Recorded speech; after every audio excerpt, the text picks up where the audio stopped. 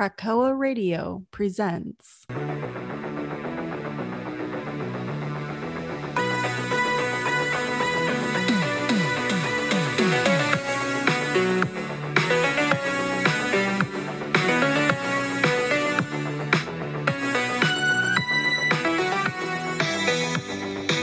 Hello, everyone. Welcome back to the Dawn of X podcast, the podcast where we talk about the most important books in the X-Men line. I am your host, Nick, accompanied by my very distant co-host. Very distant and very cold. It's Josh, everybody. I have moved. we are distant in geography, but we are still close in heart, my friend. Hell yeah. And close in podcast. The screens are very close to each other. There's only one tiny gap in between the screens. I know. We can get there, buddy. We'll bridge that gap. So today we have Inferno and Trial of Magneto. We're covering multiple issues of both of them. We'll give issue reviews after the end of the kind of cumulative review of these two events. We want to catch up on the big events. We probably have really interesting hot takes. We have not really talked in detail about what we think about this stuff. No, we haven't. We've hinted, but I feel like we're probably on the same page, but we'll find out. When it comes to X-Men news, I feel like every day now there's like a different trickling of different news. So much X-Men news. The most interesting one I shared with you recently was they're doing a continuation of the animated X-Men cartoon in comics, which they've done before. They've done multiple they've done it before. Yeah, but this is them doing the Krakoa story in their universe. Interesting. And who's spearheading this one?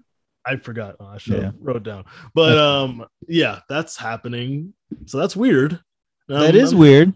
So interesting to see how that goes. Are we we'll review the first issue and take it from there, I think. Oh, I'm very curious. At the very least, at curiosity level, we have to review the first issue. Yeah. We also had more details about the Knights of X.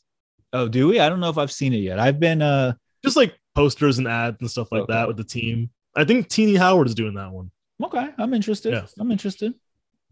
So those are the two main ones. I feel like there's one I'm forgetting now. I can't remember it. The Immortal X-Men. Yes, Immortal X-Men. This week, the X Lives of Wolverine starts, so I got to grab that at the end of the week and probably catch up on Wolverine. Yeah. Was there X-Men Red news? Yes. X-Men Red, we now know, is mainly about being in space. It's about the Red Planet. Like, this is like going to be Storm's book. Yeah. Which is funny because I'm like, okay, isn't that what the point of Sword is? No, Sword is Abigail Brand's book. Yeah, that's true. Yeah, I mean, I think there's more to Sword than just Mars, and it sounds like X-Men Red is going to be Mars. So yeah, there's so much different X-Men news, so we thought we have to at least catch up on the major events happening. Yes. And based off our previous reviews of Inferno, we're obviously very excited, and I still stand by that this series feels like a direct sequel from Power of X and House of X. Oh, 100%. Like, I mean, they even storytelling. Same. I mean, for the most of the book, they changed at the last book, but for most of it was the same artist. Yes. And yeah, I mean, they even recreated a bunch of scenes from that opening chapter, you know? Yeah. So and we'll get into more why I feel this way at the end of these two reviews, but with all this other stuff happening with Immortal X-Men and New X-Men and Red and all this stuff, and we know that Hickman's not spearheading this whole thing anymore. Yes. Are we concerned that they're kind of just throwing shit in the wall and seeing what sticks? 100% I'm concerned. Because that's kind of what I'm feeling right now. It's already feeling like this, and Hickman is not even truly gone. Like in the books that we're reading right now, you know, like these are still under Hickman's umbrella, and they feel like no one's talking to each other. Yes, exactly. Yeah, actually, that's the core of this whole book. And I feel like both of these books left me with the question of, well, why wasn't Inferno just a story in the X-Men book? Yeah. Why did it have to be an event? Because it doesn't really end like an event book, but we'll get into all this. So in issue 3 of Inferno, we learned some pretty interesting stuff about Cypher and his role in all this since the beginning, and lots of hints that directly connect to House of X and Power of X. Oh, 100%. Yeah. So we learned that when Xavier brought him to the island, said, "Hey, what can you do?" A scene we saw originally, but now we're staying with Doug in this moment, and how overwhelming, obviously, of a task it's going to be. So we asked Warlock, "Do we trust him?" And I love that this like maturity from a previously very young, naive character, and a guy who still acts kind of naive sometimes, but he apparently has been playing the long game just as much as everyone else.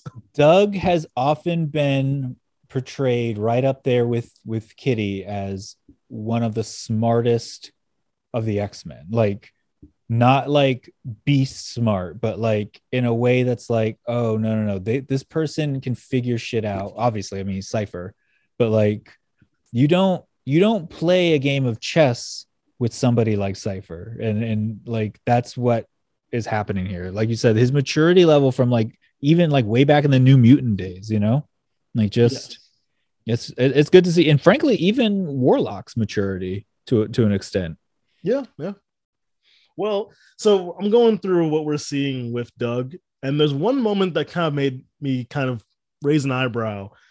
The moment where he tells Beast that he gave him everything he needed to make this plant in the first place. Yep. And Beast was very excited, but it also seemed like it was something he shouldn't have done. Like, I got a weird vibe. Like, Beast was so excited, and he assumed that Doug wouldn't do it the way he thought he was going to do it. Mm-hmm. So I'm wondering if that's going to play a factor a little bit later. But we also learned that the entity that is Warlock is part of the island. Like, he almost as much of the island as Krakoa is. And that's what I couldn't recall if we knew that already, because because we saw in the very beginning and how in one of the houses or powers of X, when Doug first goes to Krakoa, he touches a plant and Warlock goes into that plant. Like, that is a scene that I vividly remember from the original, the original run. And ever since, they've had like Krakoan technology. You know what I mean? Like, it's been like bio or like plant-based mechanics and computers. So like I was wondering like, oh wait, did we know this all along then? Because like, how else would they do all this if not for Warlock? So like, yeah, I don't think we did not know this. I think that's supposed to be like, I think this is the beginning of the downfall of the island. Now that we know this island is basically run by an alien technology that we know in the far, far future kills everything. Yes. It's probably not good that your main island's basically made out of that. No. It's not a good sign. When making this island, there are certain parts that Krakoa as the creature cannot see, but Warlock is still part of everything, and Warlock and Doug will be able to see everything, even spots that they tell everyone are secret spots. Don't worry about it. You all can talk about your secrets in this little room. No one's watching you. Let's talk about how Professor X, you know, a telepath, the world's greatest, wasn't able to just go inside Cypher's brain and be like, oh shit. But here's the thing. This is where I think the perception of Cypher compared to who he actually is changes. I think you're right. I think there's Charles no reason. Was the naive one this time. Yeah, exactly. Charles had no reason to think that this nice kid, would be spying on him. He's never been one of the players. He's such a sweet boy. Guy. Yeah, he's never been a sneaky person. And this is sneaky, but he's sneaky because he doesn't trust him. And he's sneaky because he fucking grew up around these motherfuckers. Exactly, yeah. Like, if you tell me, hey, man, I know you've seen a lot of shit. You've seen everything you've read in the past 60 years of X-Men. Don't worry about it. Everything's cool now. There was a line in the beginning when Doug is about to get going with Krakoa after he after Xavier left. And he says, like, talking to himself like he's still talking to Professor X, which lays the groundwork for how he feels about this guy. Hey, Professor, what happens if the island tries to eat me? Oh, don't worry, Douglas, my boy. Everything will work out fine. Just like that one time you died while I was in space having sex with a bird lady. Yeah. Like it's exactly like Xavier wasn't there to protect his kids and Doug died because of it. And he feels like he could be being reckless, but he doesn't really care what happens to me. Exactly. I know that because it's already because it's happened. legitimately happened. And then we have an interesting scene where Destiny meets the Cuckoos. Yeah, this is a fun one. It is a fun one because she basically tells them their future in a really vague fortune tellery way. And that was really interesting. And I hope it has a payoff from what we see. Oh, I think it will. We know from future Cable that he does end up with one of them. Yeah. Yeah, we saw the old version of her living with him. Yep. Like that part of the prophecy is going to be true. Yeah. So that's interesting how they're laying the groundwork for that. Yeah. Then we get to the part where I don't fully know how I feel about it, which is Emma Frost's motivation. I get that she feels betrayed. And I get if anyone feels betrayed, or if Emma Frost feels betrayed, she's going to react in a very heavy way. Yeah. But I feel like the way she handles all of this is kind of irresponsible and puts everything at risk because she was offended. Here's the thing. I think Emma knew damn well that what she wanted this to end like. Like, I think in her mind, Moira dies, not a mutant. We get to keep the island. We get to keep everything. This dumb bitch is gone. And I will fucking like unify this island myself, because Emma has always, that's her. All she wants is what's best for everybody. And, a little bit more for herself. And so like, I truly think that she knew what her end game was, and that this was the best way to get there, because her game was to burn it down. Like that, it's Emma's Inferno. Like her goal was to end the reign supreme of Charles and Eric. And that's exactly what she got. If this whole thing, if the resolution of this book was her end game, then yes, that's really cool. I do believe it. Emma has traditionally been written as and has traditionally been a character who plays the long game and knows exactly what she's doing, even when she's pissed. Yeah, that's fair. I do like how she explains how her telepathy works compared to Xavier. Yeah. And the fact that Moira was trying to hide something made it more obvious to her. Yeah.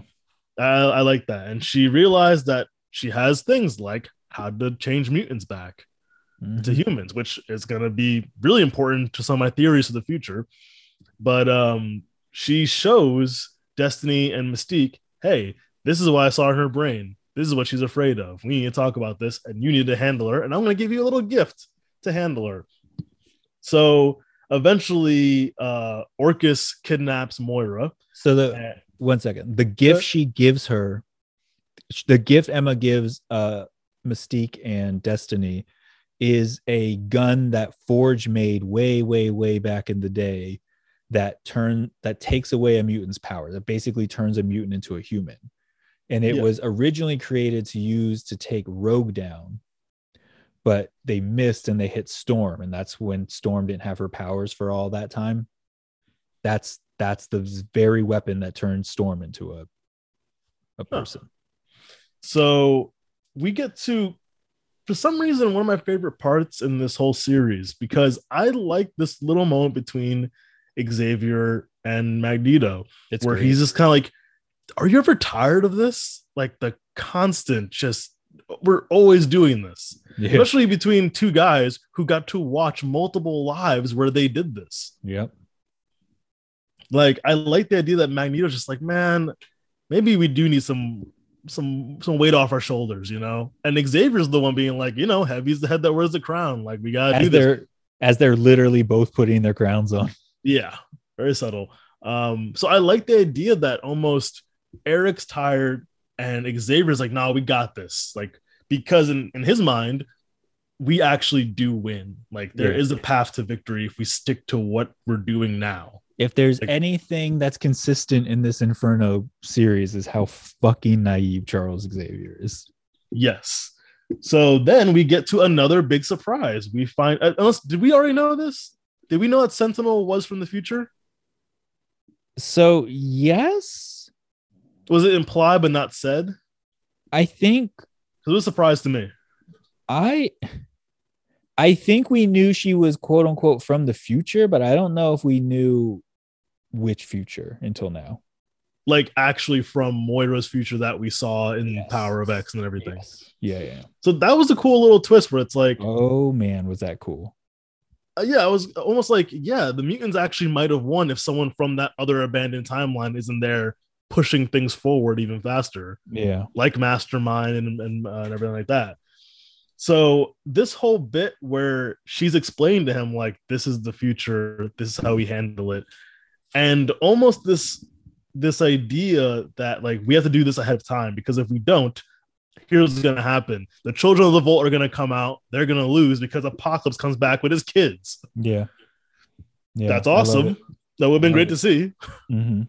But she already calculated all this shit. And apparently in her timeline, the mutants make peace, or did they defeat the alien machines? Eventually, they conquer the humans, then they conquer like that, basically the machines, and then they conquer the phalanx when the phalanx comes down. It's like almost like the secret is they do win from this timeline because of what they've been doing. So now she's pushing Master Mold forward. She's pushing Nimrod forward. Sorry, Nimrod. I can think of the second one. Because they're making the Master Mold right now. That's what. Yeah. That's where you're getting that from. So I found that really interesting. Like that makes a whole new wrinkle. Oh, it's fascinating. It's fascinating because she's basically in this timeline to do exactly what the mutants are doing. Like they're doing the same thing. They're doing Terminator. They're doing the Terminator thing. 100%. Yeah. She's a T-1000 basically, just trying to change everything back to the way her mind it should be. Even though, like in the end, she would lose too. I guess it depends how you look at it with the phalanx. If they're futuristic robots, I guess. Yeah. So then we have, again, I like this particular issue. I really like, by the way. Before I get to the last issue, I do too. Can you explain to me how? Oh, that's right. She has that tracker in her fucking. In her arm, yeah. So Magneto, that's right. Duh, that's why they cut her. Never mind. I forgot all about that. Yeah. That's fine. So then we cut to Xavier Magneto tracking down Moira from the tracker in her metal arm, which I honestly forgot. It's not metal yet. Yeah, that's true. Sorry. And they walk into a room and see a bunch of dead dudes, and they're really confused. They don't know what's happening. And they cut back to the past where Moira was captured, and basically Mystique just killed her way through by shapeshifting, which is really cool. Mm-hmm. And then the teleporter opens up, and a bunch of different agents. We have SHIELD agents and AIM and all this Orchis people. Okay, so real quick though, why this all happened? So Mystique is setting a trap. Yeah. So, we just didn't really touch on that part. Like she's setting a trap. They explain it more in the next issue, but yeah. Yeah, so she's setting a trap for them, because the alarm is going off in this base that Mystique just killed everybody in. So both Charles and Eric are heading there, but so are Orchis, who's getting an alarm that they're under attack from mutants. So like they're both heading to the same place when, like you said, a teleporter opens and Nimrod and Sentinel are there with an army of people. Now, again, because you're saying your theory is that Emma knew exactly how this would play out. Mm-hmm. But at the same time, like Destiny and Mystique planned on killing them in this instant. Yeah. She didn't care. Emma just had to be confident that they survived this massive attack. Yeah, because Emma survive, I guess. It doesn't matter, I guess. She doesn't care. But yeah, exactly. Emma knows she can bring him back, which is, spoiler alert for the next one. But no, she 100%. The only thing I think Emma didn't plan was Doug. Like, I think she wanted them to turn Moira into a human and then kill her, because that way time won't reset. They get to keep Krakoa. Everything that they built is still there. And then Emma can go knowing that Charles and Eric are probably dead from whatever the fuck Mystique and Destiny are going to do. Then she can go and do exactly what she ended up doing anyway, which is tell everyone on the Quiet Council what the fuck happened, so that basically they can reunify Krakoa which is all she's really wanted, was their survival. Like that she is the only true believer here. Like Charles and Eric, they're doing it for their own selfish reason. Like she got brought into this because all she cares about is the longevity of her people. So just based off this issue alone, without knowing what happens in the next issue, I would give this 4.5 X's. Oh, I gave it 4 X's myself. Yeah. So strong issue. Strong Here's issue. the thing. It does feel like a big buildup. But for me personally, so does the next issue, to the point where I really thought there was a 5th issue until I got to the end of this book. I truly did too. Yeah. Honestly, like this does feel like it's missing an issue. That's kind of a weird feeling to have at the end of an event, you know? Yeah, we lost the artist, so I'm wondering if something happened and like what maybe how we have like 4 other artists on the book. Yeah, was this planned to be a 5-issue one and they're like, fuck it, let's just make X-Men Immortal and that's where we'll continue this? Like maybe, yeah.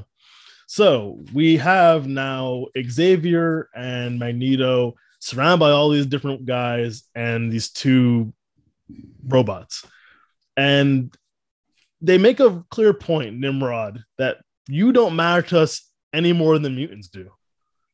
Exactly. Like, you all use us as tools. Yes. So this is how much you matter. And they just wipe out all the security guards, killing them all. Kill every human in Orchis who went through that teleporter. Yeah.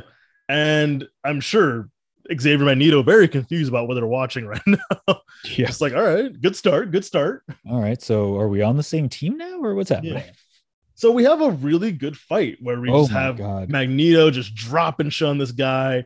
We have I don't fully understand how Xavier like blew up the brain inside Nimrod or whatever. For a moment, there was a weird thing he did there because there is still a human consciousness in there, I think. Yeah, it's again, shout out to the art in this fight. The art in this fight scene's fantastic. Just imagine if we had the original artist doing this, though. Yeah, it would be better. Silva. There's some great shots, great panel layouts that I just really appreciate just from that aesthetic level. And like I said, there's a really cool shot of Xavier like energy coming out of his eyes, which we've never seen before. I feel like, yeah, maybe he's got like maybe he unleashed his like telekinetic powers or some shit. Yeah, that's what it really felt like. It felt like telekinetic, not psychic, but like could be. Yeah. He cracked open Nimrod's brain, and like you have we cut back to the past where we don't know at this time that the gun is a power taking away. We do. When Emma did she say it? No, she said I have a gift. We didn't know what the gift was yet. Oh, we didn't. I swear to God, the last panel was her giving them the gun, wasn't it? No. Because this you keep talking. I'm gonna go back and look. Yeah, this issue you see Mystique shoot her, and then the panels go to white because we don't know what it is, and then it says the death of Moira X. Oh, okay. All right. And the next panel is her. I read them like back to back. Yeah, so did I. Yeah. So like I think I like. Yeah, I missed that up. Yeah, my bad. Yeah, all right. So then we cut to Emma explaining what the gun is, and then we see exactly how Mystique kind of recaptured Moira. And then she explains to her, hey, now you're human. Now we can kill you because you can't restart time anymore. Yep. And this is where I get scared because she talks about how she wants to fix everything by just taking away mutant powers from the get-go. Yep. From kids before they even become mutants. Yeah. She's doing exactly what almost got her killed in the first place. She's doing exactly what got her killed in the first place. Remember in issue 1 of Inferno when I was like, Moira's up to something because she went and got her old notebook that had all the formula for the cure for mutants. Like, yeah, she's been planning this the whole time. Yeah. Which also feels like, wow, is that why she wanted Destiny out of the picture? Because Destiny would see that she's planning on just wiping out mutants in general. That's why she didn't want precogs. Yep, I think that's what's going on. So at one point, Magneto is pointing Sentinel's own blaster at her face, about to kill her. And then Nimrod's like, I have Xavier. I'll kill him if you do it. And Xavier explains, if we die, we can't warn everyone about what we just experienced and what we saw. Yeah. Which I'm like, man, that because you do write yourself in a corner where the characters can't die. What's the stake? And that's a really clever stake to have. They've done it a couple times, but this is the most severe I've noticed it. Yeah. Yeah. And again, like the art just really nice in these fight scenes, like the shading and everything. Like it's really, really nice. And eventually Magneto's like, all right, fine, deal. I let her go. And he's like, No. oh, wow, you trusted me. Charles tells him to trust. Like he's like, you Yes. know what I mean? Like we have to trust him. Like again, it's Charles Xavier's naivety that fucking cost them everything. And eventually he kills Charles. Magneto just throws every metal thing in existence possible at him and eventually kills him. Which then cuts back to not right now, but eventually cuts back to the first page, I think, of this event where Emma's bringing them back. Yes. Mm-hmm. Yes, this is the reasoning behind that. Yep. So then we have the major issue of Doug, who walks in right before they kill Moira. And he reveals that he's been watching everything. And by the way, can we just take one moment to be like, this is Doug's chance to be one of the sexiest motherfuckers in the world. Look at how he's standing in that doorway. Yeah. Doug's like, I've been doing some weightlifting. I got Warlock as one arm. I'm feeling pretty good about myself. I got my girl Bay here. Who can I secretly got my 7 foot tall wife, killer wife with me. Yeah, like, so if you want to fuck with me, like, you gotta fuck with her, and she'll probably win. Like, that's just what it is. You have Krakoa watching above them, like his eyes, which I love that shot of his eyes watching them. Like, if you told me before this event, the person with the biggest checkmate in this whole story is gonna be Doug, it had to be though. It had to be because we knew from the beginning that the only person who could talk to Krakoa was Doug. Yeah, like, of course, he always had this. Like, maybe not. We didn't know this specific thing, but he always had this fucking checkmate. So eventually Destiny lays out 3 different possibilities that really aren't good, because either way it will mean that they're apart, Mystique and Destiny. Yes. Either they'll die or they'll be apart from exile. Like, the best option is option 3, which is letting Moira go, do her own thing, which is a human that knows how to take out mutants. That's great. That's going to be fine. Yeah, nothing bad could come from that. No. And then we cut to the resurrection of Magneto and Xavier.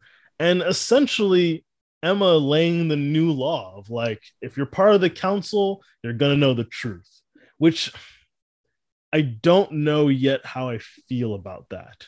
Yeah, I don't either, to be honest with you. Because I feel like you're just making the same lie, but just in a bigger group.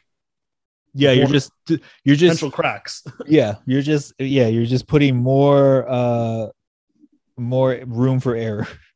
Essentially, you are now trusting Sinister with the secret of this. You're trusting anyone on the council, but especially Sinister. I'm going to be honest with you. Sinister is the one I would trust the most not to say anything, because there's too much that he could be like, oh, there's too much I can play with.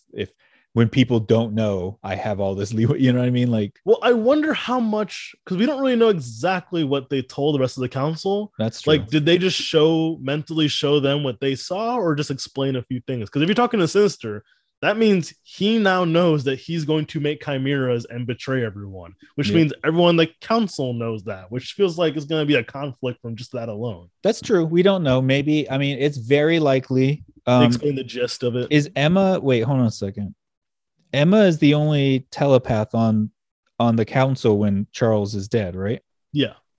So it's possible she, quote unquote, showed them, but left out a lot of key things like Sinister betraying them, shit like that, Just like the main point. Make them think they saw everything because they opened their mind to her, but hid whatever she wanted to because Emma's a badass. Yeah. So basically this book ends with a compromise almost. Like, hey, you're going to be less in control and we're all going to know the secret. And that's how we're going to play this to have a better group of leaders. Here's my thing. At the end of all this, before I give my final review, what was the point of it then? Yeah. Like we just said, what if you're just telling the main members of the council? You have 9, 12 people? Something, I don't know. Yeah, you have 12 people that know the secret before 3 people knew the secret. It's still a secret. You can still get out and mess up the whole island. Yeah. It would make more sense to me if they just told everyone. Yeah. And cause just like a flat out like revolution of like we're taking over the island ourselves now. I don't really know. I guess the drama comes in to like, well, everyone on that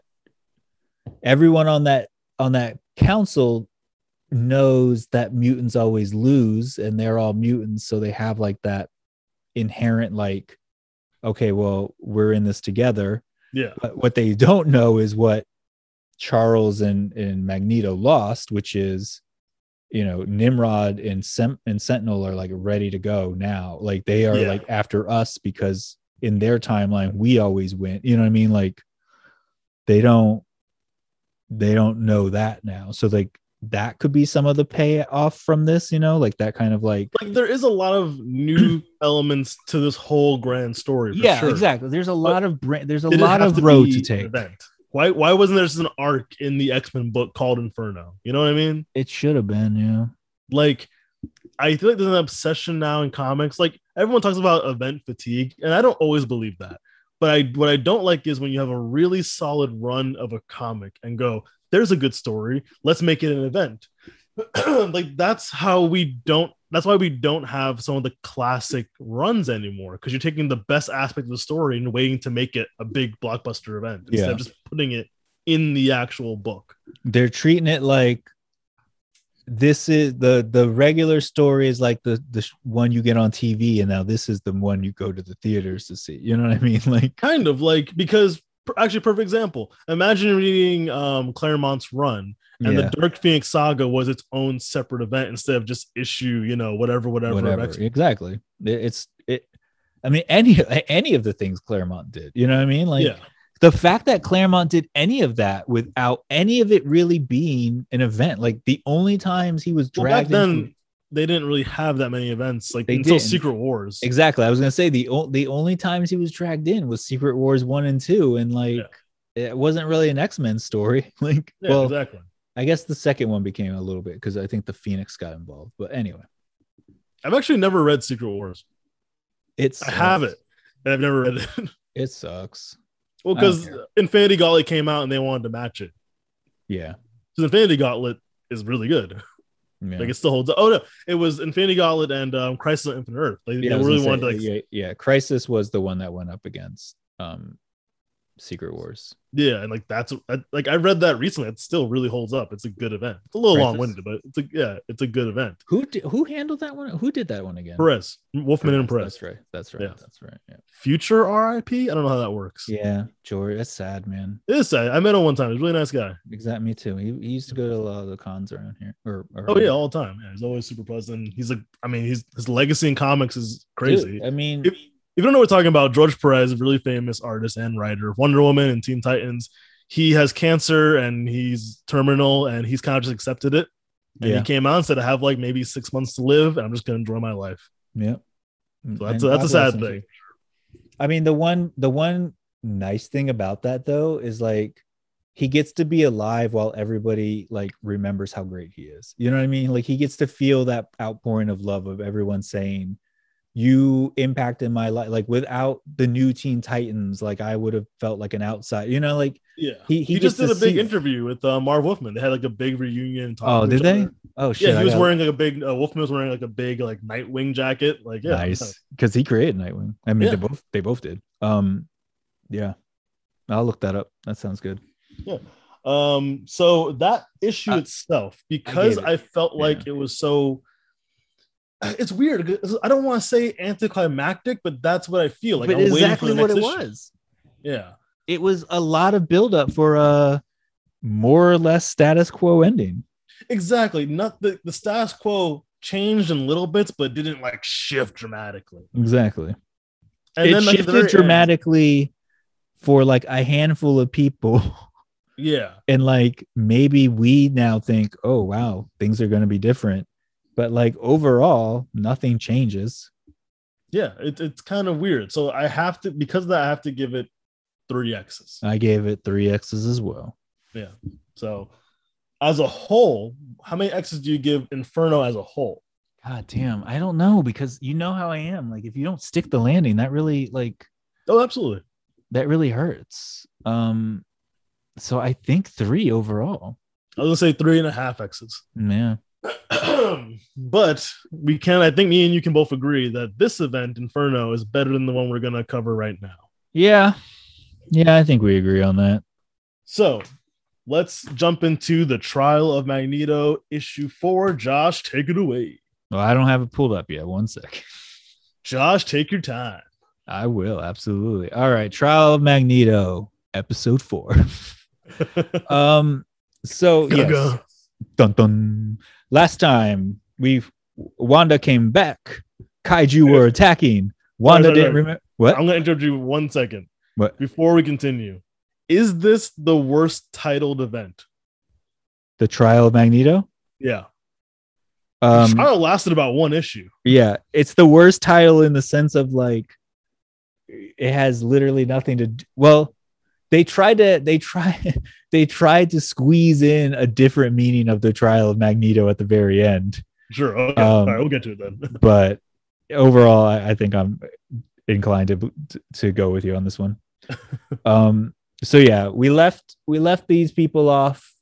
Like Wanda was back. Wanda didn't really remember much. Wanda didn't remember her kids. The Kaiju were attacking. And that's where we left off. And she met the old version of her. That's right. Yeah. And then we realized in this nether realm that she was in, her old self was the one pulling some strings and attacking her. Some strings, sure. I guess. I don't know. So that's my review right there of the issue of the whole event. I guess. I don't know. So this issue opens with a flashback to when the 5 decided to bring Wanda back, to resurrect Wanda. I'm not sure if they unilaterally did this. Did somebody ask them to do this? I don't really know. But I think the 5 went rogue and decided they were going to just bring Wanda back on her own. Yeah, they went rogue because Hope was saying, what are they going to do? Fire us? That's a good point. That's a solid point. All right. So that was before. So now we cut back to Wanda's back. Wanda doesn't remember her kids. Her kids are taking that very well, by the way. Yeah. Like, imagine your mom, you think your mom is dead. Then all of a sudden your mom's not dead. And then your mom's like, who the fuck are you? Like, yeah, I think I'd handle that super cool too. But I guess I also haven't fought a lot of space wars and whatnot. So while this is happening, Cool Hand Billy's the magic one, right? Yes. Billy is like, listen, man, mom was probably killed by some magic. Did we ever talk about magic? Oh, you said it was metal? Metal's easily enchanted. You should look for enchanted metal. Like, I just know all of that. I just saved X Factor probably 7 issues worth of work. So that's true though. It's so like, what the fuck? And then he even says, like, the metal Uru. That's a good one to enchant. That's from Thor. I know, but like literally that is the one, like the one he picks is the one that ends up being the exact, you know what I mean? Like, oh, Jesus fucking Christ. Anyway. So while this is happening, the Kaiju are still attacking. Billy and Tommy are like, wait, there's Kaiju now? Oh, I automatically know this is because of my mom, so we'll be right back. Like, again, all right. Like, and this happened in X Factor too. We're like, now we're just rushing to the finish now. Like, you took your time and now we're running. Like, exactly. Like, I just like it. She does this a lot when she's rushed, which is like, oh, here's a thing that like in no way do Kaiju and fucking Wanda go together, but no. Bill and Tommy are like, Billy specifically are like, oh, Kaiju? Oh, that's because my mom is a splintered self right now. We need to reconnect her magic body. like, what? Yeah. How do we get from that point A to point B? We'll be right back and we'll have an answer for the Kaiju. See ya. And so that's basically what happened. Billy and Tommy take their mom away to kind of like do some magic on her. Meanwhile, in a realm that goes on to become known as the Eldritch Orchard, sure. Wanda fights old Wanda.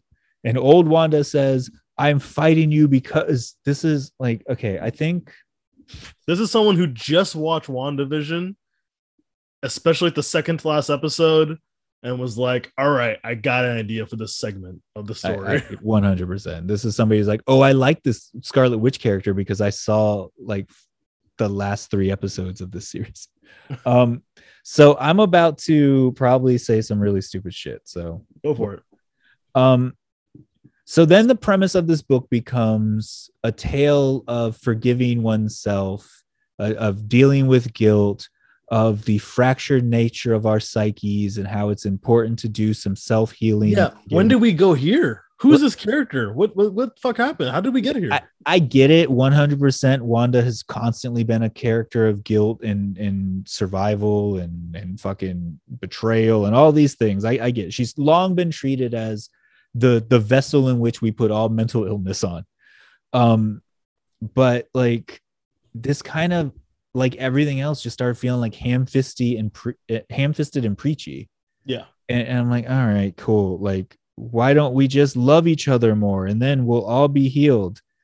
And no, like, honestly, the thing is, I don't feel like her problem was ever, at least in the comic book world, I don't feel like her problem was she doesn't forgive herself. Everyone else fucking hates her. Everyone on both sides hates her.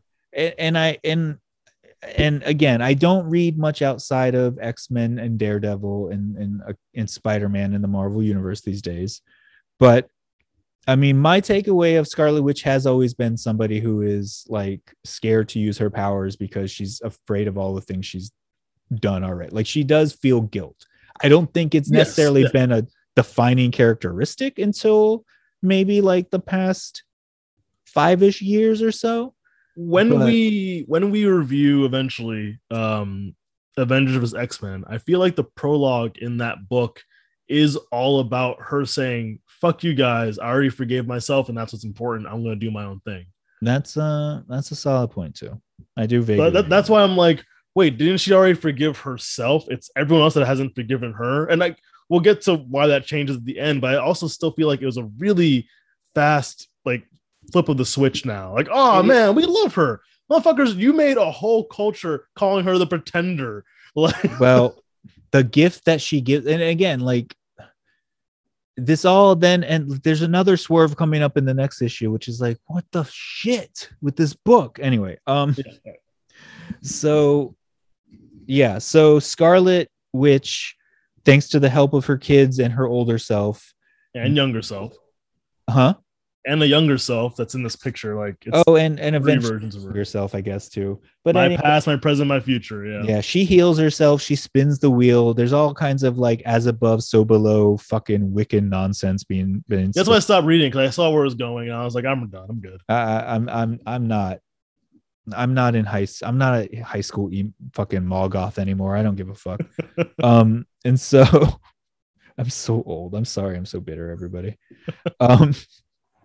And so Wanda has been self-healed and knows that the only way to redemption is through self-forgiveness and then also stabbing things in the eyes. And so she helps with calling in the power of her older self. She helps the X-Men and Krakoa defeat the kaiju that are also there because of her.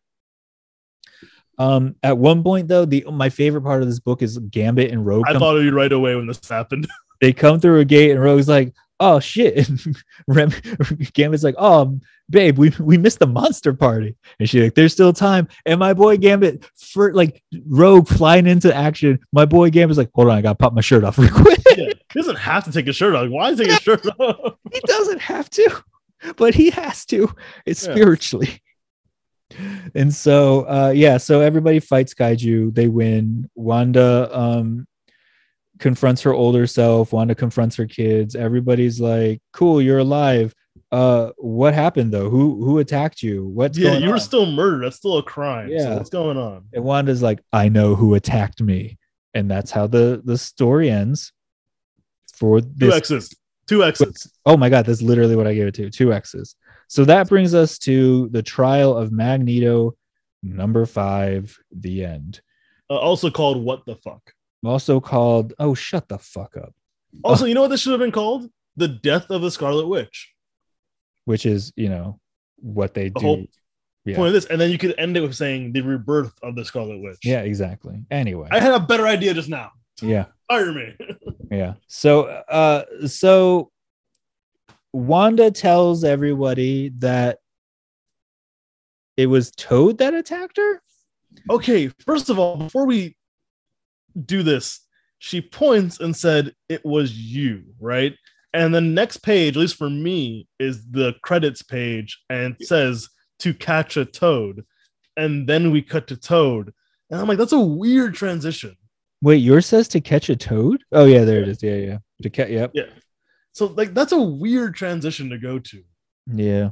Yeah, because you give away the thing that's about to happen. Yeah. And anyway, so that's what happens. The council is convened. Toad stands accused of attempted murder. Since she's not technically a mutant and a human, I guess, that's against. He's definitely not a human. Yeah. Go with us here, please. So that's punishable by isolation in Krakoa with Sabretooth. And so that's what happens. Even though Wanda's like, no, don't do it. I forgive him. They're like, no, that's not good enough for us. And so Toad has the murder weapon on him. Everything just so easily points to Toad. And then Toad is like, I did it for you, Magneto, because she destroyed the Brotherhood of Mutants back in 1983. And so like they throw him into the fucking pit as he's like saying, I did it for you, Damian. It's all for you. And fucking. So also, I was really upset because as someone who really liked Jason Aaron's Wolverine and the X-Men run, Toad was like the lovable janitor, and he just became a really lovable character. Yeah, Toad has had a redemption, and to like do this to Toad is like, wait, what? That's not who he is anymore. Yeah, very weird. Anyway, this is Quake or something. So I don't give a fuck about. But yeah, there's other Brotherhood members. Yeah, Avalanche, not Quake. Sorry. Anyway. Yeah. Blob. No, Blob is he's a bartender. Blob's living his best life right now. He really is. Of all the spin-offs we're getting, why aren't we getting one just called The Green Lagoon? Yeah, that'd be nice. Like this weird detective story, maybe like all happening at this lagoon. Or like he's just like, no, it's just all Blob like overhearing all these different adventures, like it's just a bunch of one shots of like Gambit comes to the bar. He's like, oh, mon ami, let me tell you about this adventure I was just on. And then like we just see that story. Like, oh, I guess it'd be like a one-off issue in the middle of a run, basically. Oh, that would be cool. That would be fun too. And I want it to happen at some point. So Wanda says it was Toad. Toad goes to prison. Then the council goes away. They adjourn for the day. They're like, hey, Magneto, come with us. He's like, no, I have another meeting. I can't go with you, daughter. And so his other two daughters are like, oh, let him go. He is a man of guilt, a man who wants to fight for what he believes in, but knows he must be isolated. It goes on into the psychology of Magneto and how this is his trial, is to be heavy as the head that wears the crown, basically, again. This crown and everything else, he's changed his clothing like 5 times in this 5 issues. In this 5 issues, he's gone from every different costume he has had. Yeah. So don't understand what's happening there. And purple's still the best. 100% will be, and always will be. So we then cut to find out what happened the night the Scarlet Witch was murdered. She ready for a convoluted mess? Yeah. So at some point Magneto told Scarlet Witch, I guess, about the resurrection protocol. He got drunk and told her about resurrection, yeah. Right? And he's like, I should have never told you that. Why did I do it? And he starts shaking Wanda, and she's like, no, I have an idea. Listen to me. And her idea is basically, we're going to frame you for murdering me. Yep. Check. But then we're going to frame Toad. And which they never show. That would be a good dialogue conversation, convincing Toad, and Toad being so dedicated to this idea of what could happen. Why did we have to frame anyone? I don't understand any of that. So she fakes her own murder. Yes. Thinking that the only way that out of guilt, if Krakoa knew that somebody on Krakoa killed her, that they would feel so guilty and they would use the resurrection protocols to bring her back, even though she's not a mutant. And she still kind of did it herself anyway. And then she murders herself with, the piece of metal we see later. You know what I'm saying? She brought herself back almost like Legion did, where like they started it and she finished it. 100%. And so, And she even says, "I'm beyond death." So like, why did we do this? I don't know. So here's what I'm taking away. She had to go through the resurrection protocol because she needed her body and consciousness to be inside of Krakoa at some point so that she could lay the magic groundwork for what she's about to summon with Legion and Proteus and herself, which is a basically, well, Polaris couldn't do it. Yeah, but she was there. Yeah, but she was there to witness it. Like Polaris always is there to witness everything. She's basically a notary.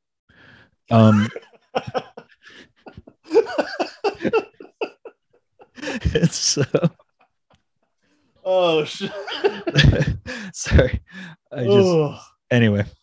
And so we find out that what Wanda is giving the mutants is the ability to bring everyone back. Anyone who was not really a mutant yet, but maybe was going to be a mutant. Anyone who was a mutant before Cerebro even started backing everyone up. She's giving them the access to the astral plane and this new. It is the ultimate MacGuffin now. Anyone who's died. Bajillion%, she gave them the ultimate MacGuffin. And they use it immediately to bring back John Proudstar, the one and only Thunderbird, which until now has been basically the longest running character to legit just stay dead. Yeah, he came back once during Necro Nation, whatever, or Necro Osha. But wasn't like Zelena brought back a bunch of dead people? His but came back and helped X-Force, whatever. It was his spirit. He wasn't actually back. Yeah, it wasn't actually him. Yeah, it was Marvel's Blackest Night, basically. Yeah, exactly. There we go. Once again. So we now see that that's what this gift is, and we see all of the mutants having access to these new eggs that hatch mutants in the 20 million more mutants. So basically, this is all Wanda undoing the damage she did before. Yes, it is her ultimate redemption. That now she took away almost every mutant, and now she gave them access to almost every to every mutant she or anyone else would have taken away, which works in concert with the fact that Moira has a cure, and she specifically says we can cure them before their X gene even goes into kicks in. This specifically said we can bring them back even if their X gene never activated. So yes, cool.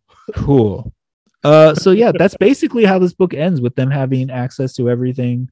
Thunderbird is back. Everyone can come back now. Everyone now loves Wanda. Exodus is now telling the kids stories about the one who went from the Pretender to the Redeemer. And then Rusev is in this. Miro is in this. The Redeemer. And then Wanda herself decides, oh, you're not telling it right. Let me tell my own story. And then she just jumps into the campfire and be like, once upon a time, there was a witch. And then someone goes, how the fuck do you even get here? You're not a fucking mutant, witch. Can you explain why you're still here? Yeah. Are you a mutant? Is that what happened? I don't know. And then we get to my favorite page of this whole series, which is this backsplash that just says the Scarlet Witch in that cool ass font, and then this cool like little graphic design here of the Scarlet Witch's mask, which would have been great if it said Reborn, because the book was called The Death of Scarlet Witch. Either way. I gave this one legitimately, I gave this one 3 X's. Yeah, 3 X's. 2 of them were, I don't mind having this MacGuffin where we can bring back a bunch of old characters. At least this is a complete status quo change. Yes. This, even though I don't like this story and how it's laid out and how it resolved, the end result is a complete status quo change. The rules have now changed because of what she did. It did, in the long run, redeem a character and kind of relieve her guilt of what she did previously. And it had a real repercussion. We have Thunderbird is back. We have Thunderbolt and Thunderbird. Yeah. So, like, I do like the resolution and the possibilities in the future. Yes. I really didn't like this series. I did not like this series either. There's part of me, the sappy part of me was like very happy to see Thunderbird back and interacting with Storm and Banshee again. There was part of me that was very like touched by Wanda and Magneto and Polaris having like kind of like an actual family moment a couple times, you know, like that was nice. Overall, this sucked. They would have been great. If those moments were earned, I would have cared a lot more about them, but they weren't. Because like, what was this book focusing on? Because the first issue, yeah, everyone assumed Magneto did it, but when you find out what happened, why did anyone have to be framed? I don't know. I don't know why any, like, again, no one had to be framed for her to die. Like, she could have still done this, and then they could have just been like, oh wow, we'll never find her killer, I guess. That person was good. Like, yeah, I don't get it. It's stupid. Really fucking weird. And then like this whole thing with Toad. So Magneto's gonna be guilty because he let Toad take the fall. But here's again the thing. She said, okay, the island will be guilty and they'll resurrect me. But maybe if you die and you explain to them what you made, wouldn't they be thankful and resurrect you? Yeah. Well, they are thankful. Yeah. They're clearly thankful. Meaning, hey, if you're so thankful, hey man, no one killed me. Since you guys now understand what happened, no one killed me. Yeah. I don't have to frame anyone because I'm standing right here now. I'm back. I'm fully back. And then we have this weird other world waiting room. Yeah, you could at this point, with what she's given them, she could legit just be like, all right, hold on a second. Now I gotta tell you, Toad didn't really do any of this. I just needed you all to understand. I just needed to trick you all into resurrecting me. Toad didn't really do anything. Get him out of there. Like, what are they gonna do? Be like, oh, we hate you again? Like, no, she's just like, they'll be like, shit. Okay, cool. That's fucked up, but you know, we've all done fucked up shit. Hey, Magneto, you probably should have not handled it that way because like we almost killed you, and like but that was stupid. None of these people have a track record of making very good decisions, so it's fine, no. But I feel like this story in particular made them all look stupid. Yeah, including Scarlet Witch. Yeah, a little bit. Like it's weird. The people who came out looking the smartest were Billy and Tommy. Yeah. Like as an event as a whole, 2 X's. Yeah, me too. And again, only because there is a legitimate status quo change by the end of it. But I feel like it's not earned and it feels like another book. Yep. And we know that originally this was going to be just part of the X Factor book. And again, like I said, they have to make it an event. But like the way it's laid out, the way it's paced, the way all this like just doesn't work. No. For a writer that we know is a good writer. Yeah. Like, I know. It's just, I want to actually read some of her indie stuff to see like when she has her own pace, her own rules, no one kind of hovering over her. How does she write? Because I'm curious about that because I don't like this. Yeah, I don't either. It always starts really well. Yeah. Yeah. So my original question when we started was now that Hickman's going to be gone and we know about all his announcements, and if we feel that are they just going to throw things at the wall, see what sticks from like Hickman's like final notes kind of thing? Like, all right, that's a good idea. Let's go from there. And we'll do that one too. Like, no, pick one. Series? No. Yeah, kind of. Like, I'm now afraid editing wise, like editorial wise, the whole section of X-Men is going to play out like this book, which is like this thing. Hey, don't worry though. Good resolution. And it's like, I guess. Is it? Yeah, like how long is that gonna last? Because like this whole island situation, I just feel like in a year or two it's gonna get rebooted and changed. Potentially. I hope it doesn't. I hope they keep this as part of the mythos of the X-Men. And I think, real part I think there's a good chance that I think there's a good chance it might not happen very soon because they hit on the way out. Hickman closed that door, which was Moira can't. If Moira is killed now, it doesn't reset anything. Yes. So that at least that avenue has been taken away from them. In the world of X-Men, yes. In the world of Marvel, Beyonder flicked his switch. Exactly. Now, there's a bajillion other ways they can do it, but it won't be this way.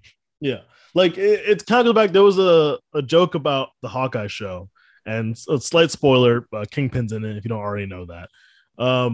And he was shot in it.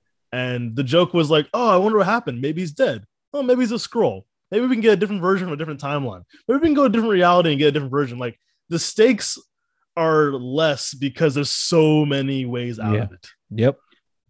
By the way, if you don't know, in the comics, he's just blind after getting shot in the eye, which is equally stupid. But yeah, that's what happens. Yeah. Side note to a really good Marvel series. I don't know if you started reading it yet. Daredevil. Oh, I did. Yeah. You read the first trade? I read more than the first trade. Yeah. Yeah, because you can't stop because it's fucking good, right? I was stuck before I moved up here. I took my car to the mechanic and was there for like 3 hours or so. And I tore through like at least 2 years worth of Daredevil stories. It's awesome. It's Chip Zdarsky is fantastic. I can't wait to get into the current event, Devil's Reign. Yeah, me too. That's good stuff. Yeah. So yeah, that's where we're at right now. I think next episode will probably be more catching up on certain issues like New Mutants and Wolverine. Yeah, we have lay it out. Yeah, we should probably touch on the X Lives. I feel like we haven't been with the New Mutants in a while. Let's catch up on. Let's do how many issues behind on New Mutants we are. Yeah, we'll catch up with New Mutants. We'll touch base with Wolverine, and then if we have time, we'll see what else is available to us. Sounds good. Hey, Josh. What's up, man? Other than this new state you're in, where can they find you? You can go to krakoaradio.com. I'm still there. And you can also go on Twitter at xbrarian. I'm not there very often these days because very busy, but I want to get back on there. So holla at me. What about you, bud? Where can they find you? You can find me at Madman3005. And if you want to just tweet random X-Men writers that they need to come on our show, go for it. Don't harass them, but just like one tweet. Just fine. One tweet. One tweet. If you want to tweet Nyla Rose because she's going to write the annual, go ahead, tweet at her. She's really funny on Twitter, so she'll probably say something stupid to you. It's good. Nyla Rose is the coolest, man. Yeah. All right, guys. Well, after these fun events, we'll see you in the white waiting room next time.